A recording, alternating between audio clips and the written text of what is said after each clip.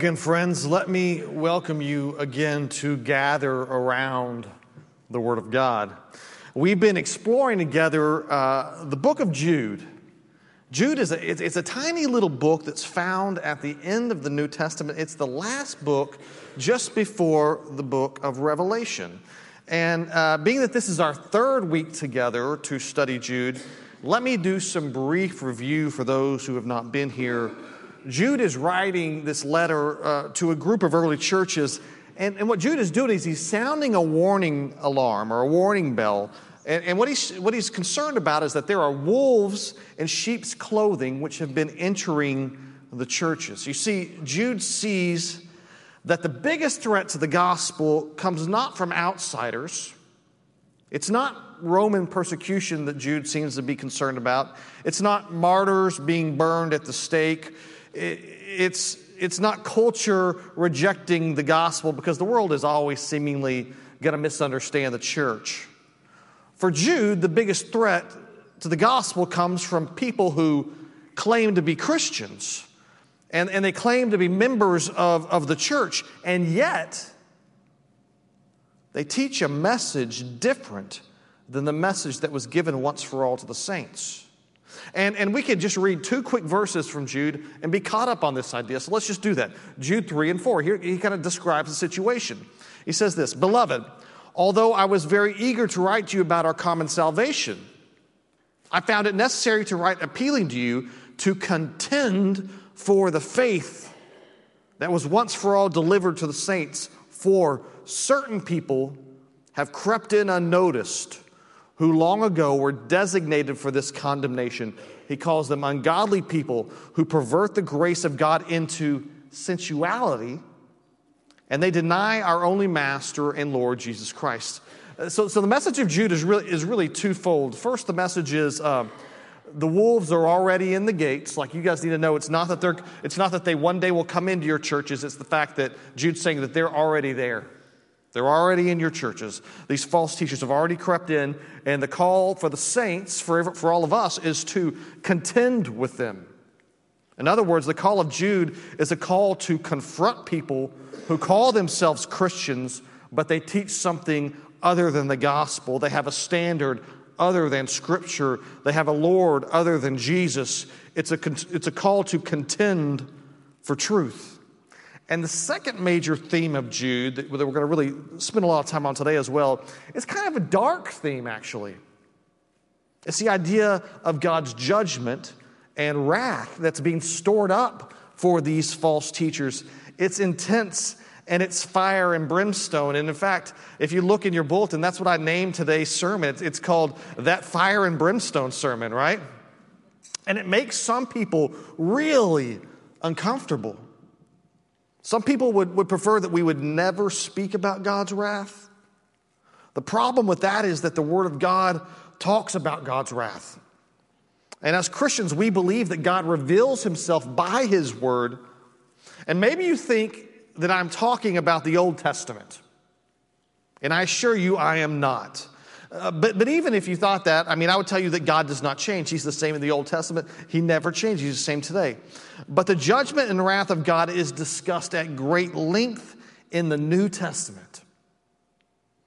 And no one in the entirety of the Bible talks more about hell than Jesus.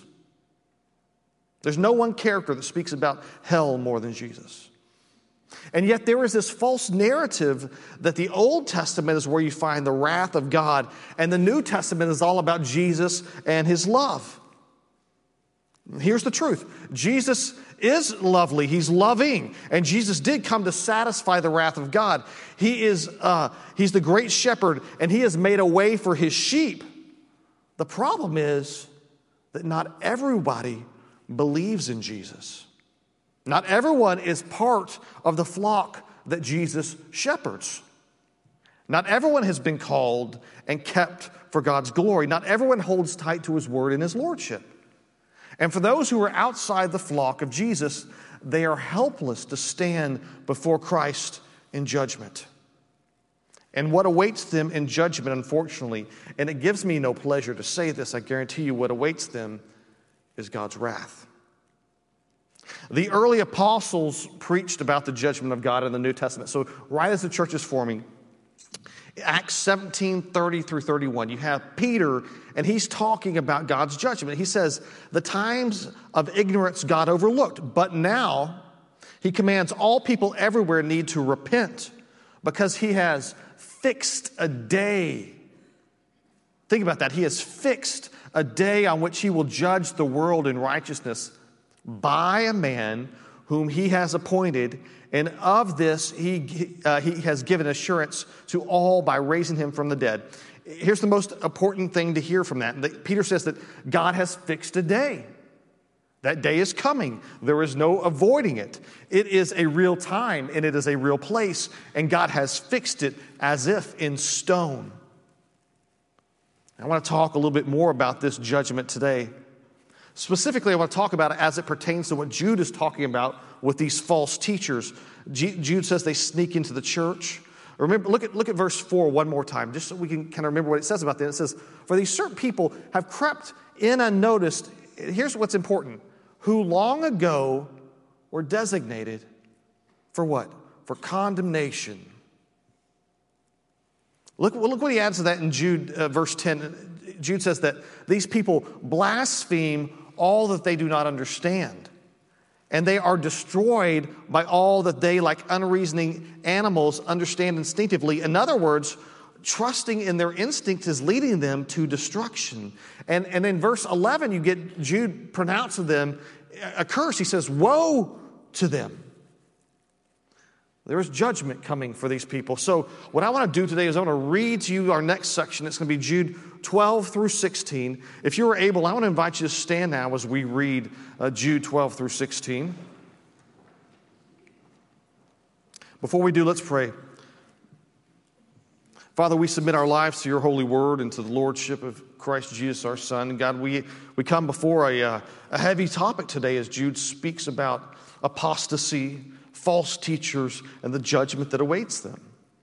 God, we come to this word like we come to any of your word, knowing that it is useful in our lives for teaching, correcting, rebuking, and training in righteousness. Will you use it for our good and your glory? We pray that in Christ's name. And the church said, amen. Let's read together beginning in the 12th verse.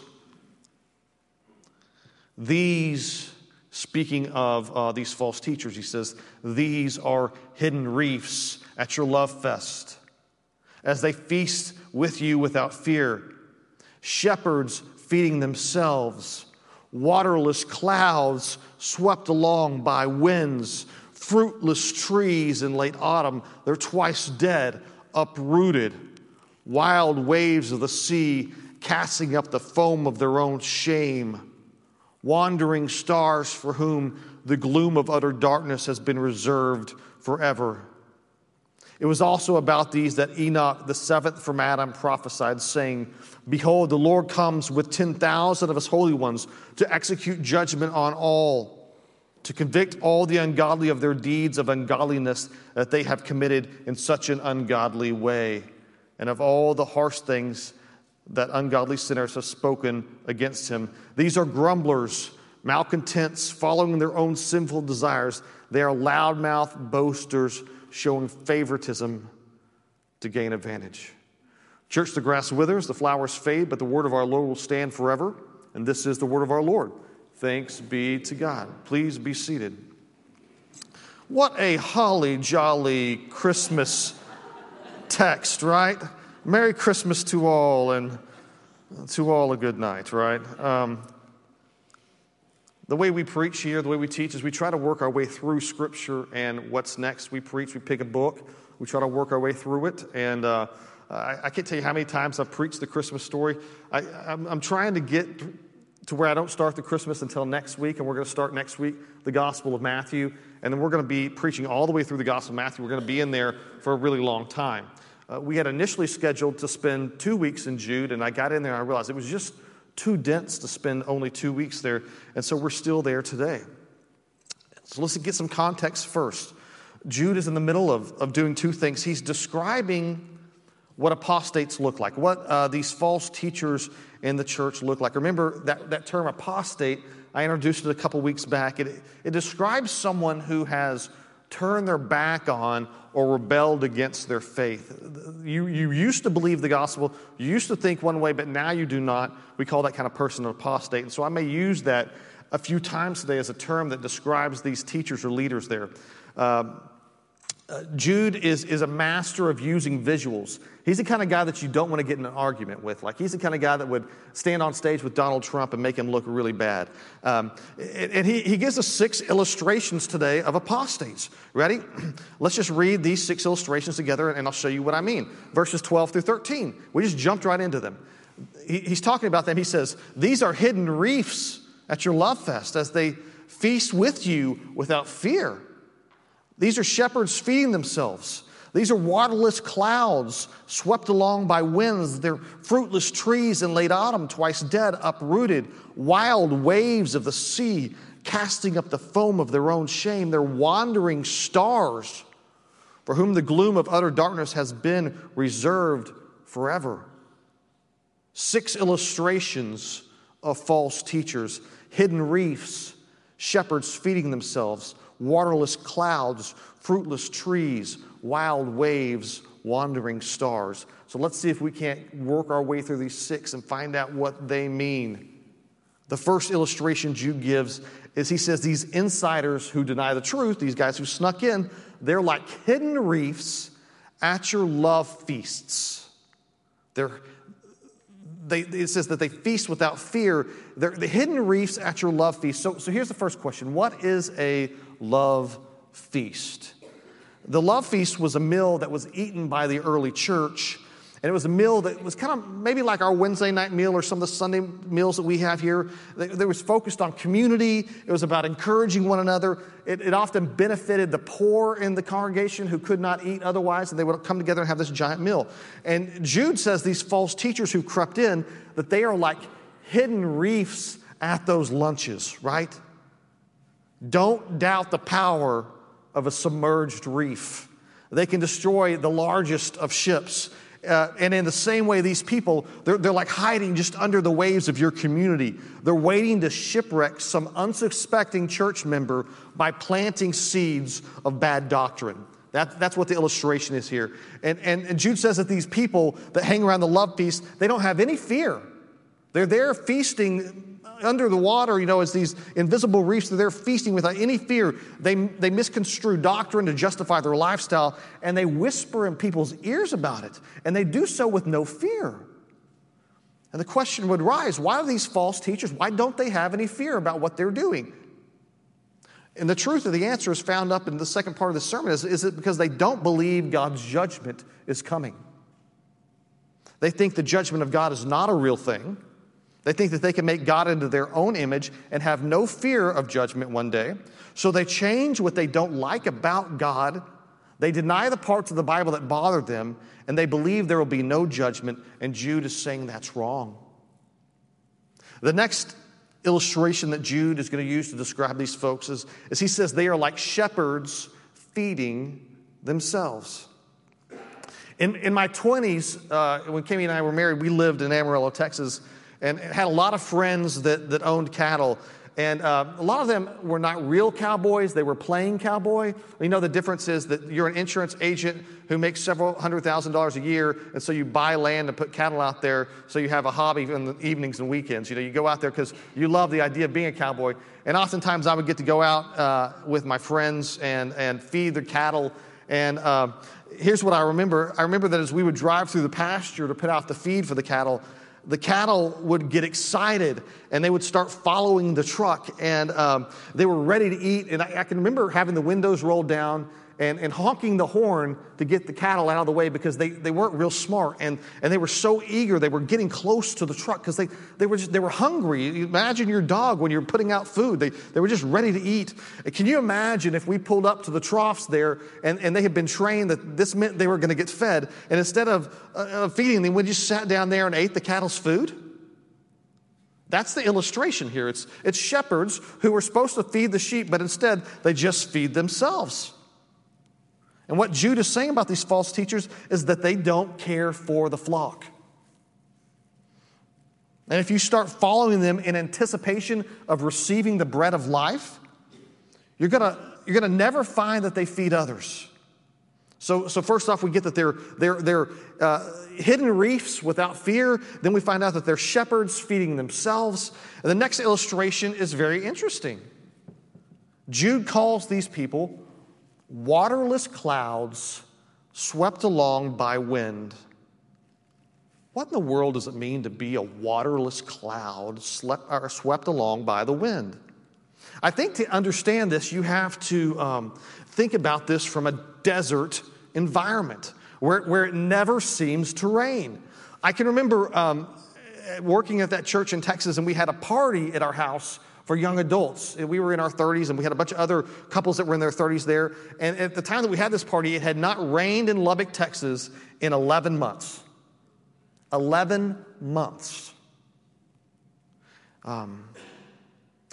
West Texas was the desert. It was hot, and the wind would blow, and it would feel like a blow dryer was just going right into your eyes.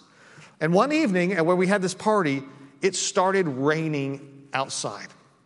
And people literally went outside and danced in the rain, and I'm talking about adults. I mean, it really happened. When you need water that bad, that's one of the things that Cammie has always loved about living in Mississippi. Coming from Lubbock to Mississippi, there was always, she just says, the land was growing out there in Lubbock, and here it's wet, and it just gives her this great confidence. When it's that dry, something in your spirit just groans. Nature itself is groaning for moisture. So you see on the cloud, or on the horizon, you see a cloud, and you think to yourself, boys, the rain's coming. This is it. And then when it passes you by and the rain doesn't come, it's heartbreaking. I can't tell you how many times if you've got 11 months with no rain, and yet here it is. It's a 30% chance of rain tonight. I see the clouds. Today's the day, and then it doesn't come. That's the illustration. Jude says this is what those false teachers are. They're nothing but waterless clouds. They give the appearance that they bring new life, but they don't have any substance within them to satisfy. You see, I worry about people who go to church where the leadership have turned from the truth of Scripture, and they still give the appearance of a church. They still look like a cloud. They just don't have any living water in them because they're not preaching Scripture. I can't imagine attending a church where they're not teaching Scripture, but these churches exist. They march out pastors to tell stories and to entertain. It's self-help disguised as Christianity, or it's motivation for you all to go be good citizens. Those teachers, however, are nothing but waterless clouds because they do not bring the living water of God. The next illustration that Jude uses is this one, and it's another good one. He's just rattling them off, and you're likely to miss them if you don't slow down and kind of take them one at a time. But the next one is that they're fruitless trees in late autumn, twice dead and uprooted. Fruitless trees in late autumn. Think about the growing season. Trees begin to bud in spring. You get little buds on them, and it might take some time for them to produce some fruit. We have a lemon tree in our backyard. It's in a pot. We got it for Riley because she complained, Dad, give me the tree. And I didn't want to get her the tree, but finally we were like, okay, but you're going to water it, and she doesn't. It's totally Cammie. But we water this tree, and I think we've had it for about 5 years now. It's just a little lemon tree in a pot. It's on wheels so that when it gets cold, we can bring it in. We have to baby this lemon tree, right? Because it's not quite for this kind of climate. And we water it. We do all this work. We got a whole 2 lemons this year. 2 lemons. And of all the work, I mean, those are the most expensive lemons in the history of the world. And we picked those lemons just 3 weeks ago. That's when we finally got them off the tree. Do you know why we picked them then? Why do we pick the lemons then? Because the growing season is over. How did we know that the growing season was over? Well, because it's late autumn, right? The cold is coming. The freeze is coming. Whatever they're going to produce this year has been produced. There's no third lemon coming, right? You can tell at this time of year that whatever's there is there. Jude says the apostates are like this. They're fruitless trees in late autumn. The growing season is over. There's no need to wait and see what they're going to produce. The season's over. They have nothing to give. And what's more, Jude goes on to say, not only do they not have fruit, they're twice dead and uprooted. They're dead in their roots. Next illustration that Jude gives. He says they are wild waves of the sea, casting up foam of their own shame. Like, I don't know how many of you are beach people. I like to go to the beach twice a week. I don't like to swim in the ocean a lot, but I like to get in and cool off, right? That's kind of the relationship I have there. But I don't know, I surfed for a little while when I was younger. I've told you all some stories of that. I don't know when was the last time you got hit hard by a wave. Like, have you ever been just really rolled up, like rolled under, maybe held under just for a second longer than you wanted? And when you come up out of that water, you come up out of that water with like a new respect for the power of the ocean. You're like, woo, I underestimated how powerful I was and how powerful the waves were. I got that wrong. And I think that that Jude is thinking about the words, when he writes this, I think he's thinking about the words of the prophet Isaiah. And here's what the prophet Isaiah said. It's 57:20, Isaiah 57:20. He says this, "But the wicked are like the tossing sea, for it cannot be quiet, and its waters toss up mire and dirt." It's this same idea that the waves are just so restless and they're powerful, just like waves. So now we're comparing, it says, just like waves, the wicked are loud and chaotic. But what do they bring forth? That's the question here. What for all this pushing and noise and power? What does it create? Isaiah says they spit mire and dirt on the shore. Like it's kind of gross. It's useless. There's just, for all their work, it's just spitting mire and dirt. What Jude says is what? That they cast up the foam of their own shame. So for all that energy, for all that noise, for all that work, all that's produced is the foam of their own shame.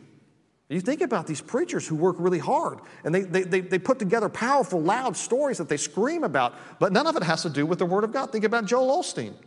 Probably shouldn't use names, but let's just be honest. The guy doesn't do a lot of Bible preaching, right? And he puts all this effort into him. What does that effort produce? According to Jude, the foam of his own shame. The next illustration that Jude is going to use is he's going to talk about stars. What kind of stars? Wandering stars whom the gloom of utter darkness has been reserved for. When was the last time that you saw a wandering star? Because stars don't wander. I mean, someone said, well, they're shooting stars. And I go, that's not a star. Right? That's something burning through the atmosphere, some sort of, debris. But that's not a star. Stars have set orbits. And this is not like this astrology. This is not lost on Jude. This is exactly Jude's point in saying this. Stars are held in orbit by forces greater than themselves. Stars are fixed and they're reliable in such a manner that the location of stars can be used for navigation. Because stars are where stars are supposed to be. And so Jude compares these false teachers to wandering stars who are not where they're supposed to be. And a few weeks ago, we read together where Jude was talking about the fallen angels. Do y'all remember that in verse 6? He's talking about fallen angels. Read that one more time. Let's read verse 6 together. It says, "And the angels who do not stay within their own positions of authority, but left their proper dwelling." Listen, they're about to be wandering stars. They left their proper dwelling. "He is kept in eternal chains under the gloomy darkness until the judgment of the great day." The angels have left their proper dwelling. They're wandering, and what awaits them is judgment. Now here in verse 13, we have these people who've crept into the church described as stars who've left their proper orbit. And what awaits them is a similar judgment. The language is gloom and utter darkness forever. In case there's any question what the illustration means, the proper orbit is the right teaching of God's word. This is the place of a faithful shepherd, right? This is what a faithful shepherd should do. The rightful teaching of God's word is the water that the cloud should have. It's the bread of life that the shepherd should have fed the sheep with. It's the fruit that the faithful branches should bear.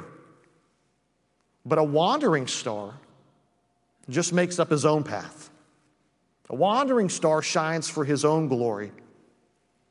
The final message of today is, it's what awaits those teachers, those apostates, those who crept into the church, who failed to stay in their proper orbit of teaching God's word. So it's judgment, it's wrath, it's that fire and brimstone stuff. Look at verse 14. It was also about these false teachers that Enoch, the seventh from Adam, prophesied, saying, "Behold, the Lord comes with 10,000 of his holy ones." So a man named Enoch prophesied that the Lord would come to judge the world, and he's putting that in the context of talking about those who crept into the church. He's talking about these people when Enoch's talking about God coming to judge, and he's bringing his 10,000 holy ones. Now, there's been some debate about whether holy ones are the saints who are brought back with Jesus, or it's the angels. Being that this is a context of judgment, I tend to believe it's the angels. And Jude is describing a prophecy from a long time ago. The prophecy comes from Enoch, and it says that Enoch is the seventh from Adam. So what that means is that he's the seventh generation from Adam. That means Enoch, you can find him there in Scripture. He's there before the flood. Enoch is actually the father of Methuselah, which is the oldest person in Scripture. You can find Enoch there. However, if you go back and you begin to read about Enoch, you can find just a few things about him. It's not a whole lot of narrative there about Enoch. What's not there is any record or any reference of any prophecy that he gave in the book of Genesis. He's named and his story is brief, but there's no prophecy there, which leads us to ask the question, where is Jude getting this quote from or getting this idea from? And if you remember last week, Jude quoted from an apocryphal book called the Assumption of Moses. And Jude, if there's any controversy in Jude at all, it's that he talks about these apocryphal books. And we have to, as a church, ask the question, is that okay? Is it good? It's kind of like using a reference of the day to preach. Is that good? Well, yes, it can be. The same with Jude. Here it appears Jude is going to quote another apocryphal book. And this time Jude is quoting not from a book that's not in the Bible, a book called First Enoch. There's a first and there's a second Enoch. And the belief is that Enoch had made, back when he lived, back before the flood, had made a prophecy which had long lived in oral tradition. And that prophecy was that the Lord would come and that he would bring 10,000 angels and that he would execute judgment. And that this story was written in First Enoch, which was not Christian scripture. It was never Jewish scripture. First Enoch was never Catholic scripture. It was just a book.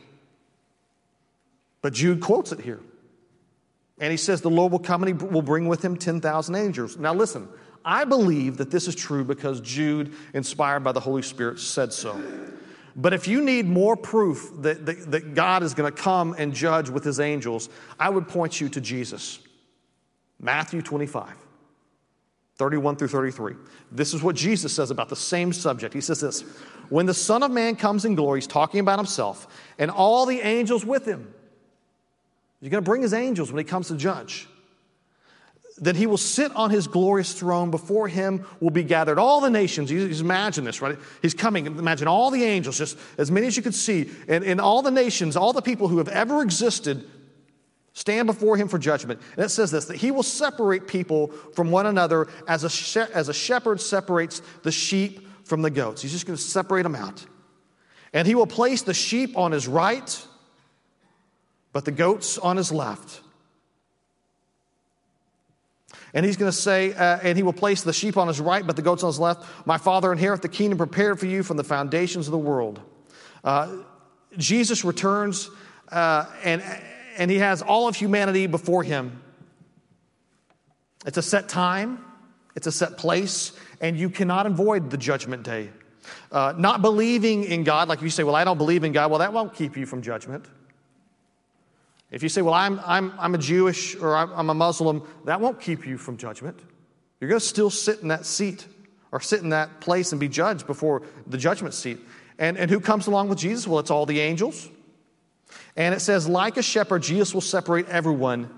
And this separation, my friends, is binary. You're either a sheep or you are a goat. There is nothing in the middle. The sheep on the right, the goats on the left. Look at verse 34. It says this. Then the king will say to those on his right, come you who are blessed by my Father, inherit the kingdom prepared for you from the foundation of the world. He's talking to his church there, his flock, his people, those he died to save, those who believe upon him. Come and inherit the riches of Christ. But what about the goats on the left? What if you're not one of God's people? What if you were not chosen, beloved, and kept until the end? What happens to the goats, right? Verse 41. Then he will say to those on his left, depart from me, you cursed, into the eternal fires prepared for the devil and his angels. What follows God's judgment is binary also. It's either blessing and inheritance or wrath. And this is Jude's point, that those who are false teachers will find themselves with the goats. I have never thought of myself as a fire and brimstone preacher. But I will say this, there is only one way to faithfully preach this text. The preacher must tell the people that judgment day is coming. He must tell them that if they are embracing a gospel other than the one entrusted once for all to the saints, as Jude says, if they've diminished what it means for Christ to be their Lord, if they've rejected his call to obedience and they live their lives in a way that is indistinguishable from the world, if they've embraced all the wicked values of the day, calling the word of God foolish and outdated, and yet they sneak into the church and they want to teach some new way of following Jesus that allows them to hang on to the things that they love that God calls sin. What awaits them, according to the Bible, according to the Jude, is the wrath of God. The same wrath that awaits all who deny the name of Jesus. And the crazy thing is this. Many Christians today, think about this, many Christians today are disgusted by the idea of God's wrath.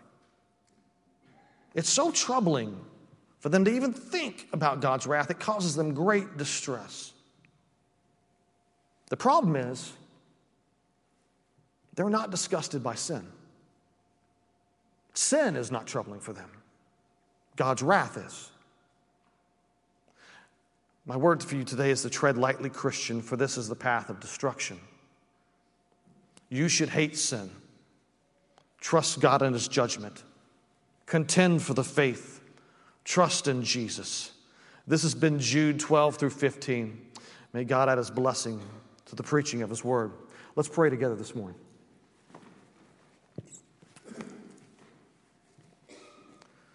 God, as we spend time walking through your word today, hearing the description of those false teachers, hidden reefs, shepherds that feed themselves, these waterless clouds, these waves that stir up foam of their own shame, and these stars that are wandering outside their orbit, God, they all point to someone who has abandoned the Word of God and abandoned the Lordship of Jesus, and yet are teaching there is some new way to be a Christian. God, we know there is no new way to be a Christian. By your Word, and by your Son, and on his cross, and through his Lordship in our lives.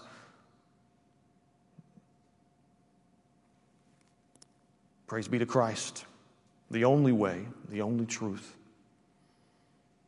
God, keep us forever for yourself. In Christ's name we pray. Amen.